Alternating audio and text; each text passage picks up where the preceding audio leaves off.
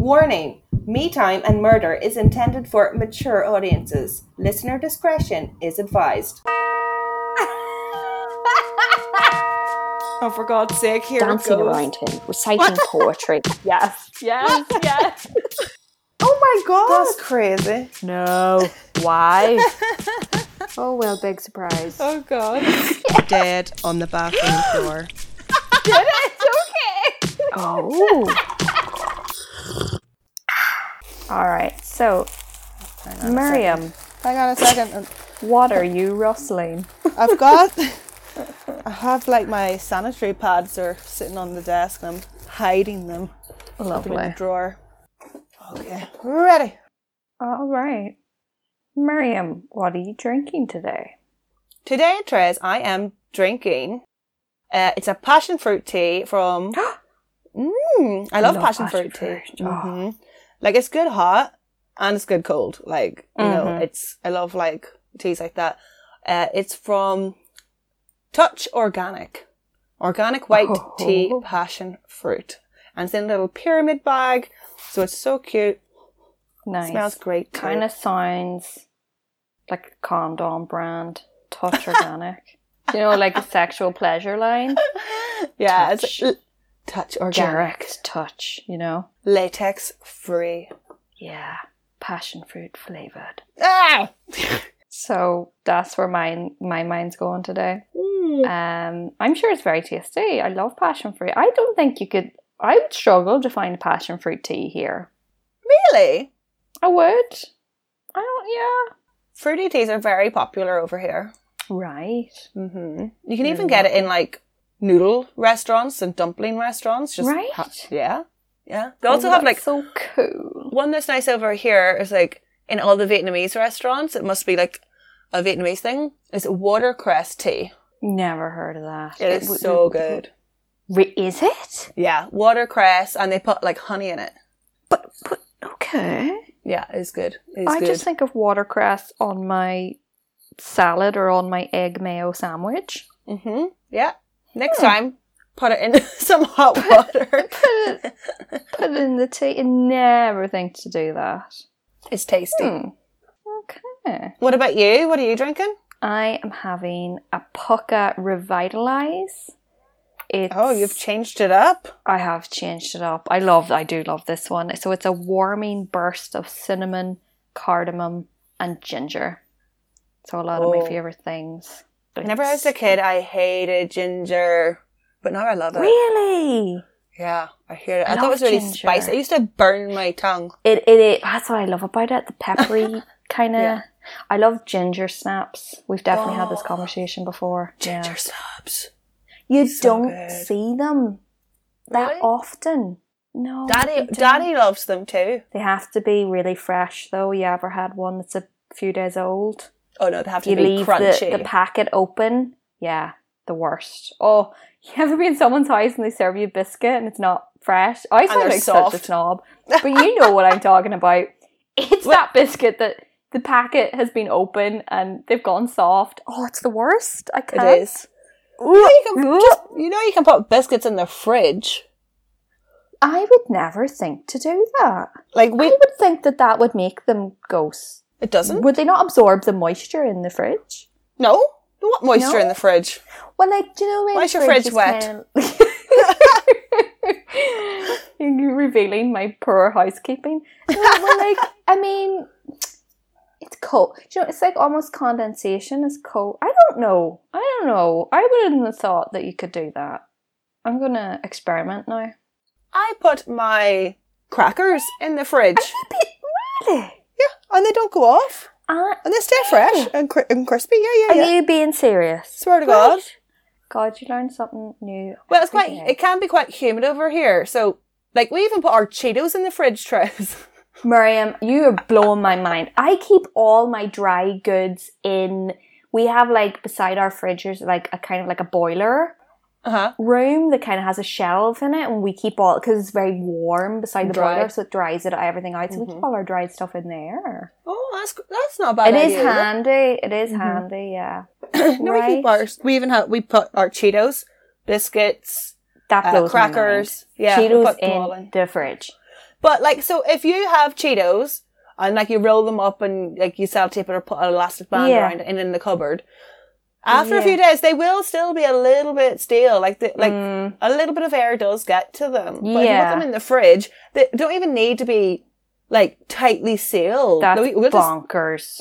I've been throwing out so many crisps, now I'm going to eat them all, and that's not good for me. It is weird that they're like cold. But I was going to say. Like, I guess the Cheetos are freezing, but they're still crispy. Oh my god. Yeah. Wow. Yeah.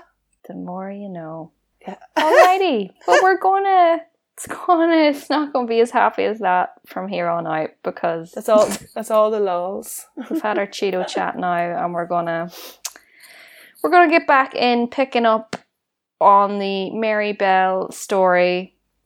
We're at the trial now. So do you want to recap from last week on what happened? Can you remember, or do you want me to recap for you?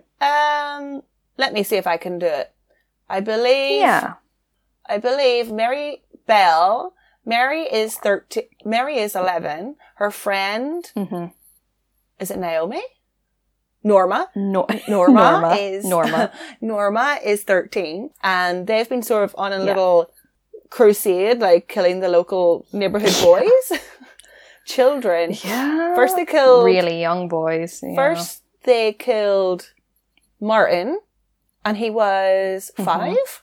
Martin was 4. 4. And they were very bizarre. They wanted to see the dead body and stuff. And then they killed, I forget James? Brian, and he was 3. Yeah. And with the second murder, they mutilated the body quite badly. And the cops could tell it was children, and they were able to track down Mary and Norma, and they did like a psych test, and Mary showed a personality trait of a psychopath, while Norma had intellectual development delay. And they gathered that Norma was a follower, and this was all instigated by Mary. Yeah. Yes. Exactly. That's usually how it plays out. There is a leader and a follower. True. Sadly. True. So that brings us up to the trial for the actual murders. And this happened on the 5th of December 1968. Both girls pleaded not guilty. And against protests from both defence counsels, on the first day of the trial, Judge Cusack waived the defendants' rights to anonymity on account of their age. As such, the media were allowed to publicise the names, ages and photographs of both girls. What? Yeah. They're they're children. Mental. They are children. Oh, the 60s. So, blew my mind. Totally blew my mind. What are you doing, Judge? I don't know. I'd say he was angry, but you gotta play by the rules anyway. Yeah. So, on the 5th day of the trial, Norma testified in her own defence. What? I know. The judge is crazy and the lawyers are crazy. Why are you letting these children get up on the stand? Children are not allowed to represent themselves. Right? They're not even allowed to vote. How can they represent themselves in a murder trial? And she got up and she testified on the stand. And we know that Norma has developmental delay. Yes, does she even understand? That's another layer. Yeah. Like, this girl needs to be protected. Yeah, man. And they're like, up you get there, Norman, tell us your story. Yeah.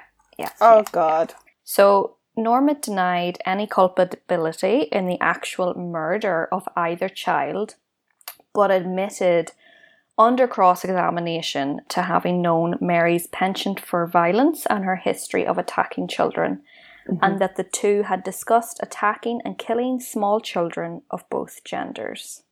So they were going to move on to girls, basically. Oh, they wanted to try a girl. Questioned by Rudolph Lyons as to whether Mary had demonstrated to her how children could be killed, Norma nodded. She then concluded that as Mary had begun to attack and strangle Brian, she had failed to alert a group of boys playing in the vicinity, stating that she had failed to do so as she did not know what was going to happen in the first place. She had stopped hurting him for a bit. So that's Mary. She said Mary had stopped hurting him for a bit when the boys were near. Questioned as to her own role in the murder, Norma stated that she had never touched the child. So I think there's a bit of guilt going on because there was a group of boys and she could have alerted them. Yeah, but she's sort of saying she didn't know what was going to happen. But this is sure. The second time. But yeah, you're right. I mean, you're right. Yeah. I don't know if you can really play that card a second time. That's true. So following the conclusion of Norma's testimony on the 12th of December, Mary also testified in her own defence. So Mary's getting up there. Jesus Crazy Christ. Old Mary. So, could you imagine these kids getting up? Jesus. My God. So, wait for this. I'm waiting. Her testimony lasted for almost 4 hours. What? Mm-hmm. Concluding on the 13th of December, and was briefly adjourned on one occasion when she began crying in a policewoman's arms. She denied her co-defendant's accusations, so Norma's accusations, insisting that although she had observed the body of Martin, she herself had never harmed the child, and that she and Norma had later asked the boy's mother to view his body as the two were daring each other and did not want to be a chicken. So she's kind of saying we just found the body and then we were daring each other to kind of inform the mother. What? Which, again, doesn't make you look good. No. So Mary also conceded that she divulged to others about her knowledge of Martin's death so that she could get Norma to be put away. Oh. So, I don't know. She's just trying to put it all on Norma. So, questions with regards to the death of Brian.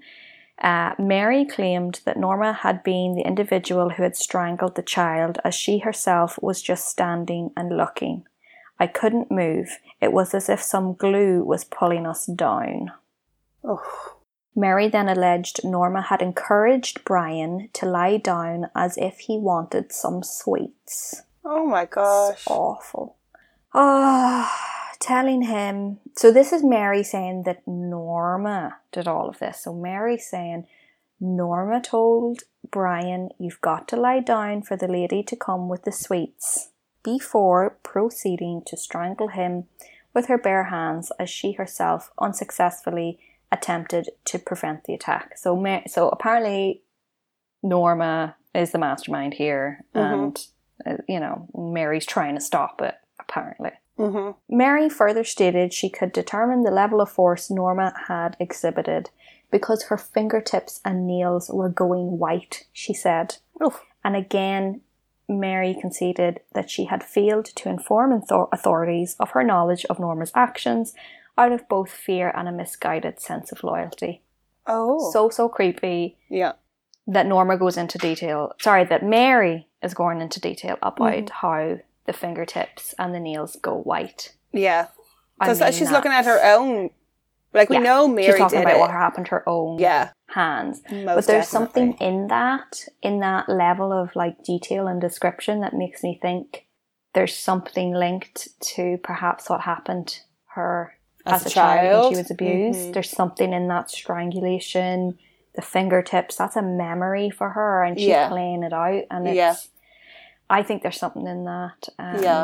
So Norma's mother then testified that several months prior to the murder of Brian, she and her husband had discovered Mary attempting to strangle Norma's younger sister, and that she only released her grip on their daughter's throat after... Sorry, I should not laugh at this.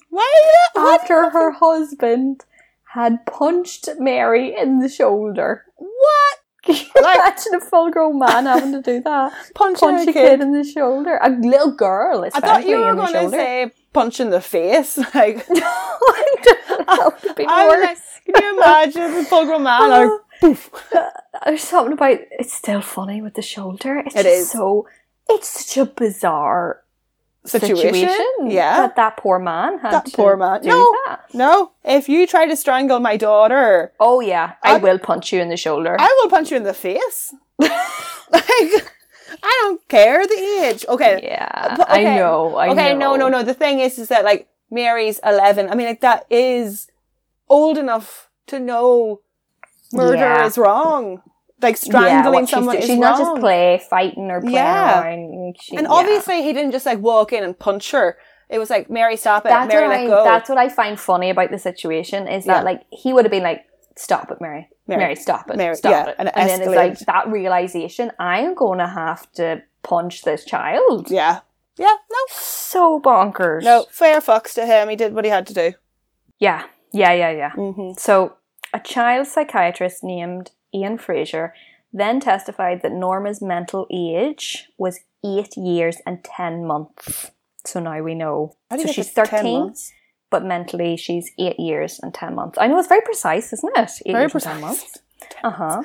So although her capacity of knowing right from wrong was limited, she was capable of appreciating the criminality of the acts she was accused of committing. Of course, like a 9-year-old would know the gravity as well. They know when they're being bad, yeah. Yeah. So the defense for Mary, they used her, her background, her sort of upbringing, her personality disorder. They used these in her defense, and they also used the example of the childish notes that she had left in the classroom that time when they broke into the nursery. Ugh. They used the notes to kind of highlight how this was all sort of just, for attention. They weren't really understanding the gravity. It was just children acting out, wanting attention. Mary was supposed to be known as a bit of a show-off. She wanted attention.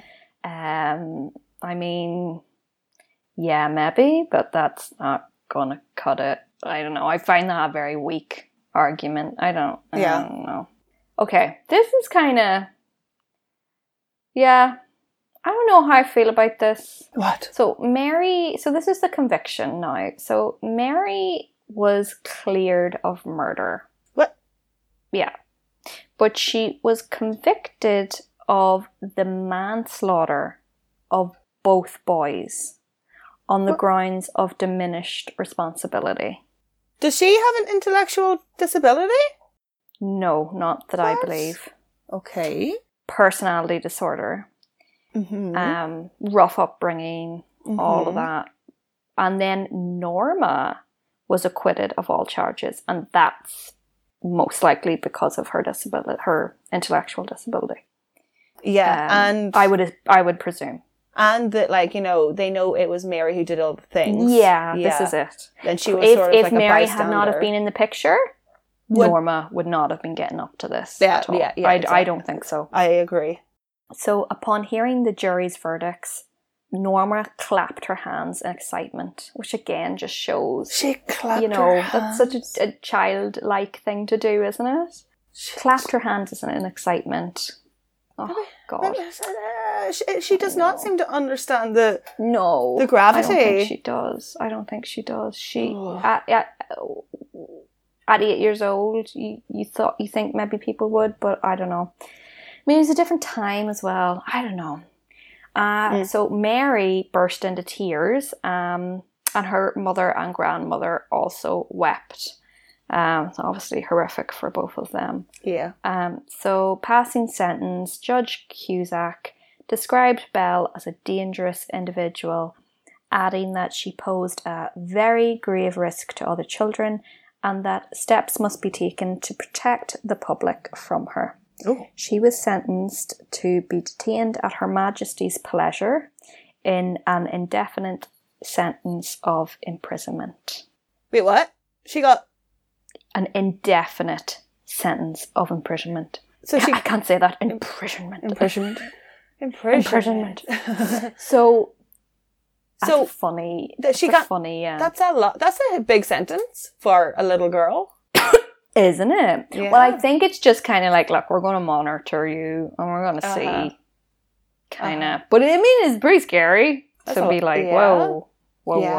So Mary was initially detained in a Dramand home. What does that mean?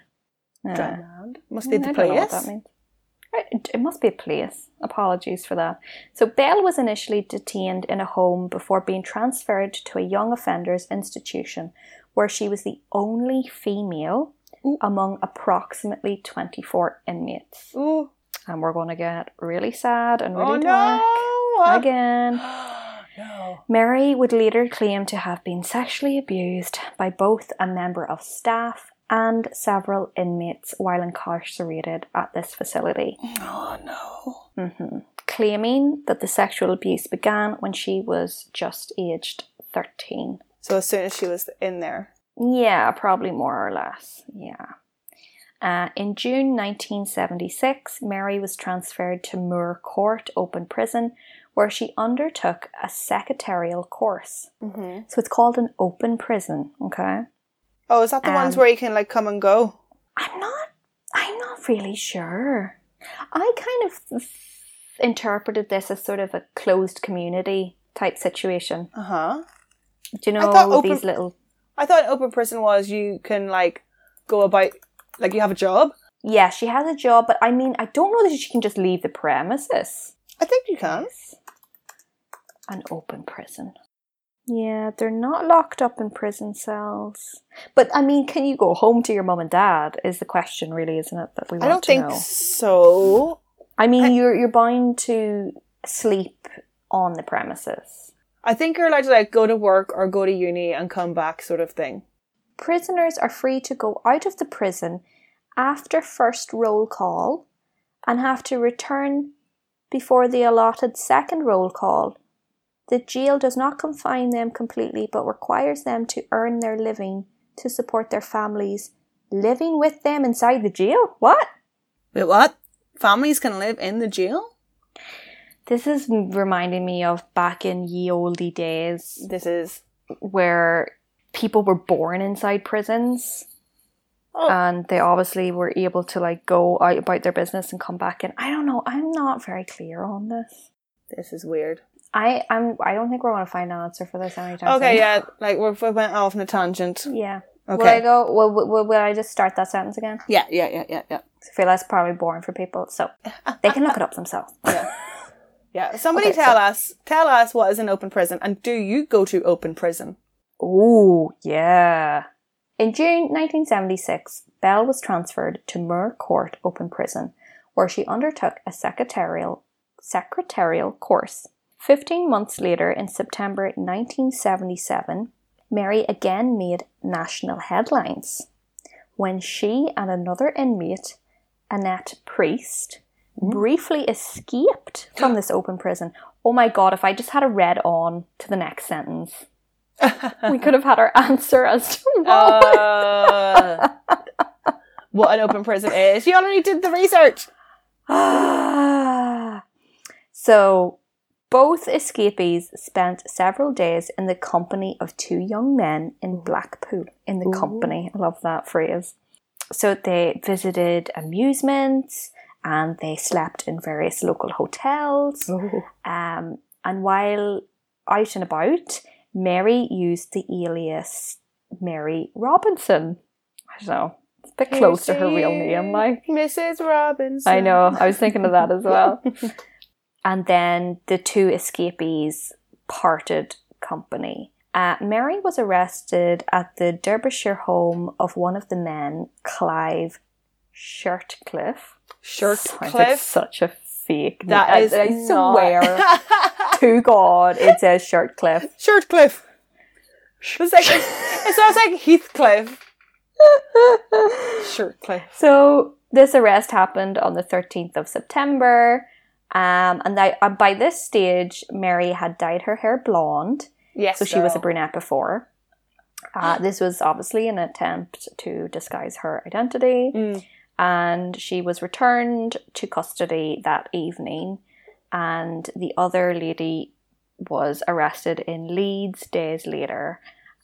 Mary's penalty for escaping was a loss of prison privileges for 28 days. Not sure how great those privileges would have been, but yeah, like no apple for dessert. I don't know. Yeah. I say she was probably like worth it. Oh yeah, she was playing games, staying in hotels with boys, going to amusements. Oh yeah. In June 1979, the Home Office announced their decision to transfer Mary to HM Prison. I cannot say the word prison. Why can't you say prison? Prison. I cannot prison. Say it. So they transferred Mary to HM Prison, Askham Grange. That is such a long name. HM Prison, Askham Grange. HM. Doesn't HM stand for His Majesty's or Her Majesty's? Oh, Her Majesty's. Yeah, Her Majesty's Prison, Askham. I might be pronouncing Askham wrong as well. This was an open category prison in the village of Askham Richard.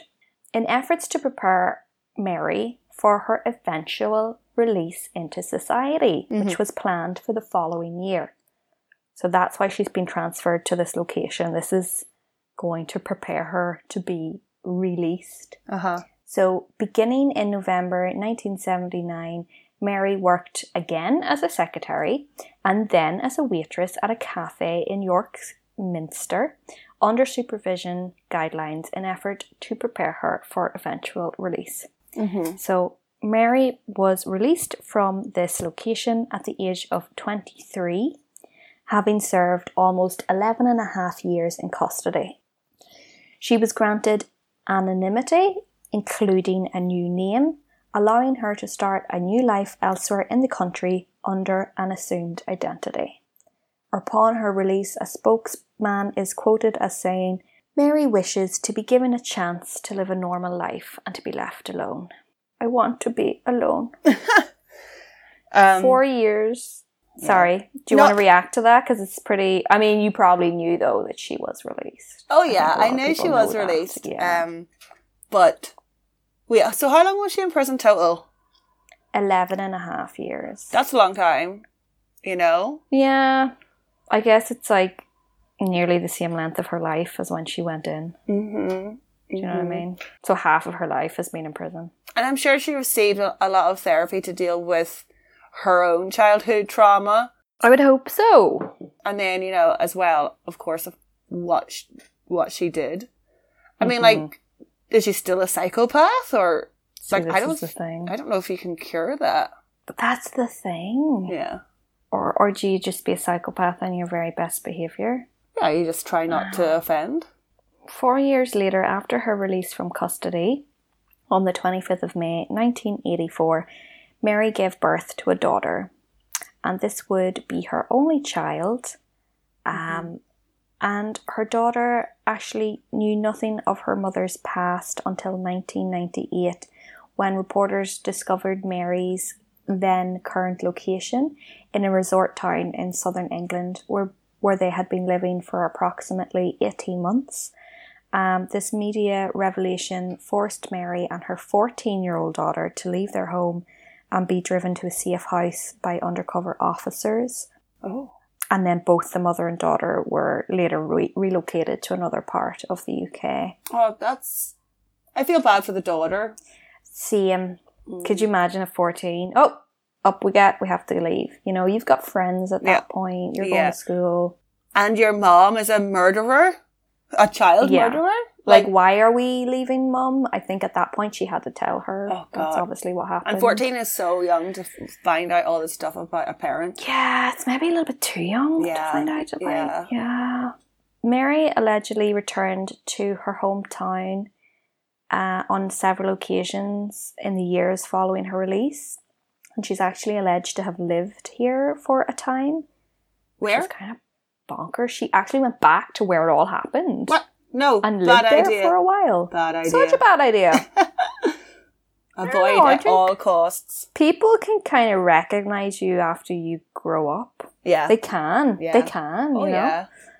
The right to anonymity granted to Mary's daughter following her birth was originally only extended until she reached the age of 18. However, on the 21st of May 2003, Mary won a High Court battle to have her own anonymity and that of her daughters extended for life. Oh. And this order was approved by Dame Elizabeth Butler Sloss. What is up with these names? Come on, England. Butler Sloss. My God. And this person's a dame, so she's probably done really great things, but that is quite the name. She was later updated. This ruling was later updated to include Belle's granddaughter then. Okay. So, I wonder if they're just going to keep that going. Forever and ever? Just to keep, yeah. The Bells just don't exist. When do you stop? I don't know. So the order also prohibits the divulging of any aspects of their lives which may identify them. And in 1998, Mary collaborated. I didn't know about this. She collaborated with author, another hard name, Gita Serini, to provide an account of her life before and after her crimes for Serini's 1998 book called Cries Unheard, The Story of Mary Bell. Oh. And within this book, Bell details the abuse she suffered as a child at the hands of her sex worker mother and several of her clients. Mary's whereabouts are currently unknown and remain protected by the 2003 High Court order. According to Gita Serini, the author, Mary does not claim she was wrongly convicted, but freely admits the abuse she suffered as a child is no excuse for her strangling her two victims. So it looks like she was reformed. That's the sense I'm getting. I didn't know that she she didn't write the book, but she provided details for the book. Yeah. And that is the end. Oh. So she's out there. She's out there. She could be your neighbour. Not my neighbour. I don't think she's... No, not your neighbour. No, she's in Hong Kong. Not your neighbour. Yeah, those poor boys. It's awful. Yeah. Child killers are the worst. And it was like, also like mutilated the children Yeah, as well. It was like the darkness of it. It wasn't just, I don't know what I'm doing. I had my hands on his throat for too long. You know, I was play acting, you know. Because kids can see violent movies that they probably shouldn't see, and they might recreate it, but... They reenact it, yeah. Well, like, because you did say that there's speculation, or it's known that her mom was a BDSM sex worker. I'm not... Yeah. I'm because not sure. And if she was exposed to that, if Mary was exposed to that, you know, like, she would have seen, and maybe, like people strangled her, and she was told to strangle other people. Maybe she's seen it in... It's possible she's seen it in porn, and it became very normalized, and she tried to normalize it by doing it to a child. I know what you mean. Like, you know, she wanted to be in control. You know, like, gain back I think power. so too. This is her wrath. She's unleashing her wrath upon others. Because bigger people did it to her, so she wants to do it to somebody. That's what I think. She wants to be the bigger person. Those boys are so small. 3 and 4 years old. Yeah, I mean, tiny. Yeah. She wanted to be in control. Oh, God. Oh, God. Don't have babies. That's not the solution. Oh, just everybody go out and buy chihuahuas. Oh, God. Like, imagine if your child was murdered in such a heinous way. Can you imagine? Yeah, and then imagine you never get over that. That your child... In a million years. And then your child... Imagine if you had a child that was a murderer as well. Like, what? I know. But see, I'm not saying it's always the parents' fault, but in this case, definitely she has a big role. The mother. Of course. You know? Yes. These things don't. These things are not normal, thank God. These don't usually happen. Yes, thank God. Slán Bhaile. Bye. Rate and review and subscribe and 5 stars. I'm so very bad. Eloquently put there. I always It's like you were running out of time. I always forget. Rate and review. 5 star. Subscribe. Well, that really does sum it up. Yeah. Me Time and Murder would like to thank and acknowledge our sources that make this podcast possible. References can be found on our Instagram page.